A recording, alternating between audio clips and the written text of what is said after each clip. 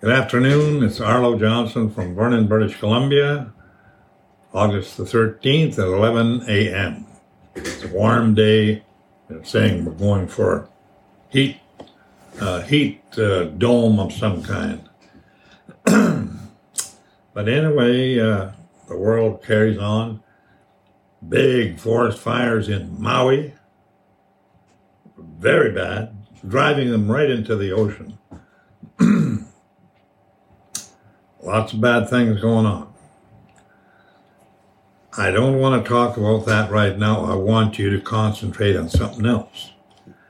And that is, I'm going to harp about this, is the humongous future that is in front of the earth, race of people on this earth, is the closing out of this age and the beginning of what I usually say is the beginning of forever in a new, completely new world, in a new body, in a new everything. Okay, God says, I make all things new. Now, here's the thing that I want to talk about and kind of discuss a little. You realize this is not my idea. I have no ideas of my own. None. I want you to make sure about that. The business that God has laid out, Jesus Christ basically has laid it all out. And he is going to build it completely, redo the earth and redo everything. And then he says, once it's done, he turns it back over to his Father. Now, okay, what happens is this earthly age goes by, big Armageddon thing, armies blew up. And from what I can see, it's going to be the big trouble of the white race of this world. They're going to be Jacob's trouble.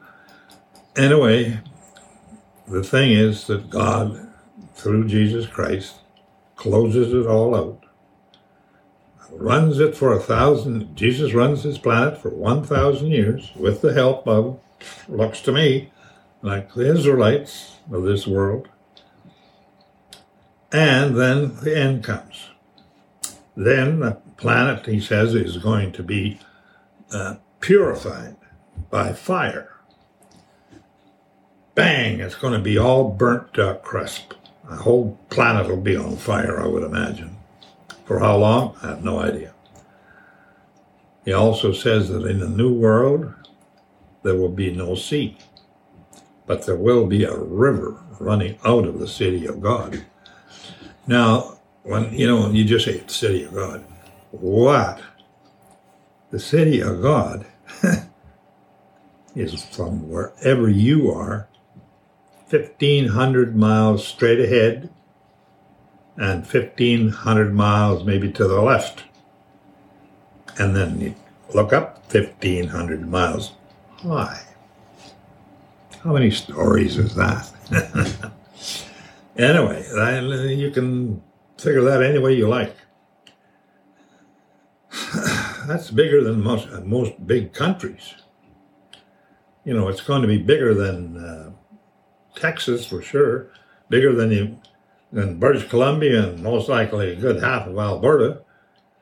It's bigger than France. It's from where you are 1,500 miles away. That you can figure that out yourself. That's one side.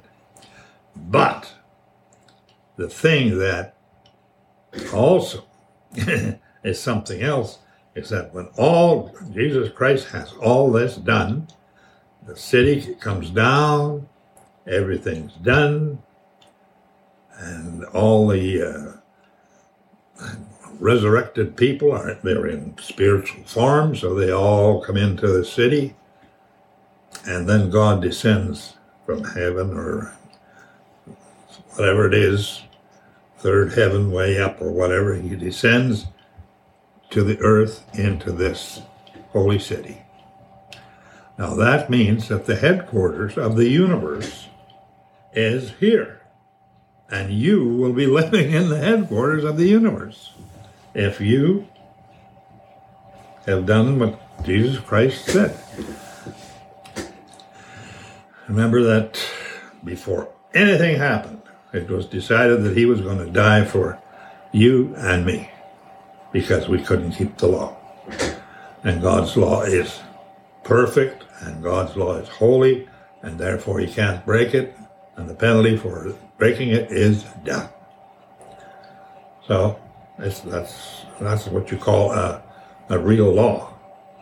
You don't keep the law, you're done for. The thing that I don't know, I've just heard about it. I don't know if it's really true or not, but I've heard that being that God has chosen the earth as his headquarters, it's not the biggest planet in the universe, that's for sure. Mind you, it's a pretty big planet. Is because of its location in the universe. That is basically a kind of sitting in a window on the universe.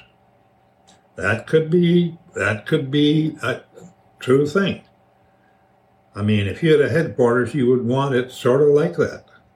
At least, I would think so. But anyway, all these things, I'll be 90 in April, and I'm looking for that. That's fine if that happens.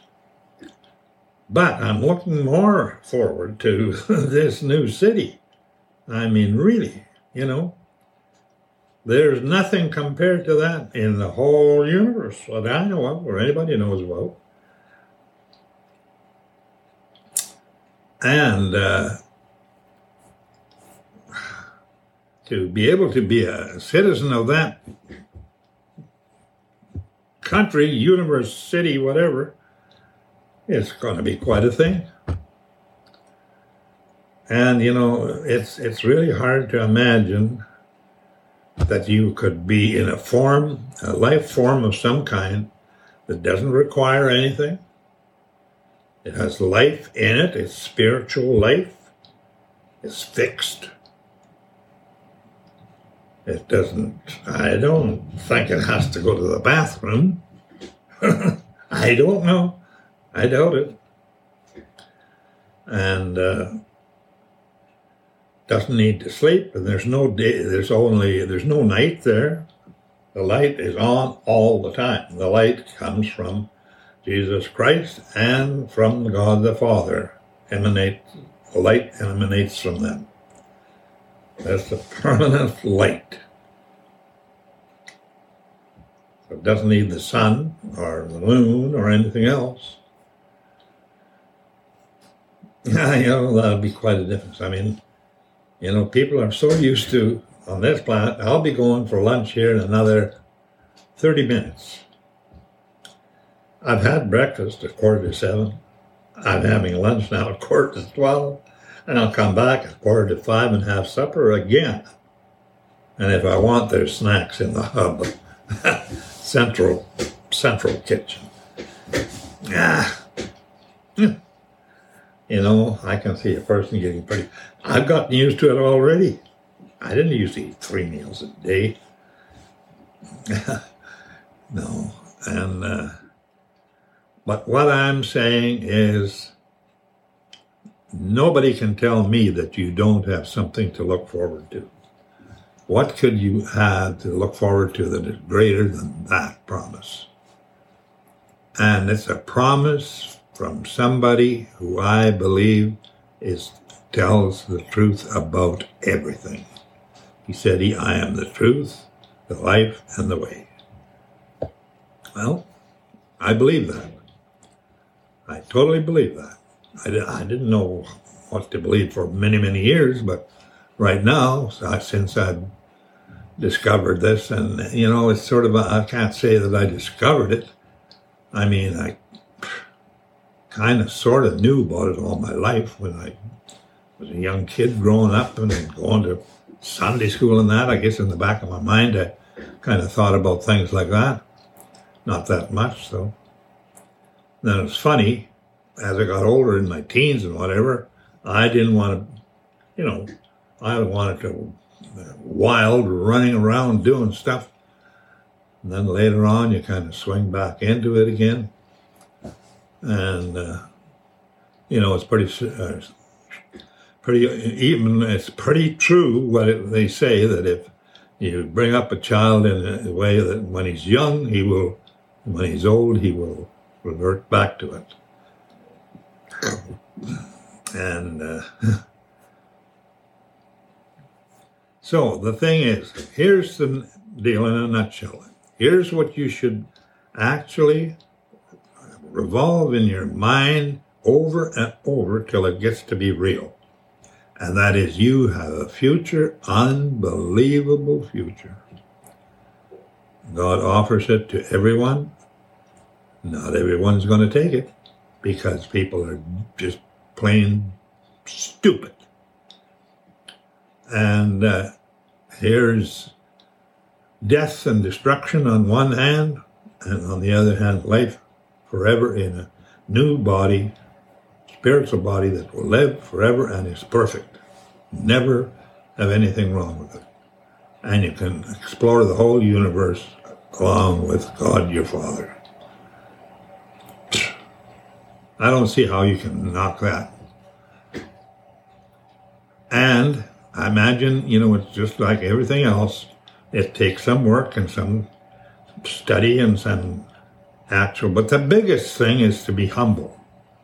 If you're not humble and ask for forgiveness, because nobody has been good enough to be accepted by God.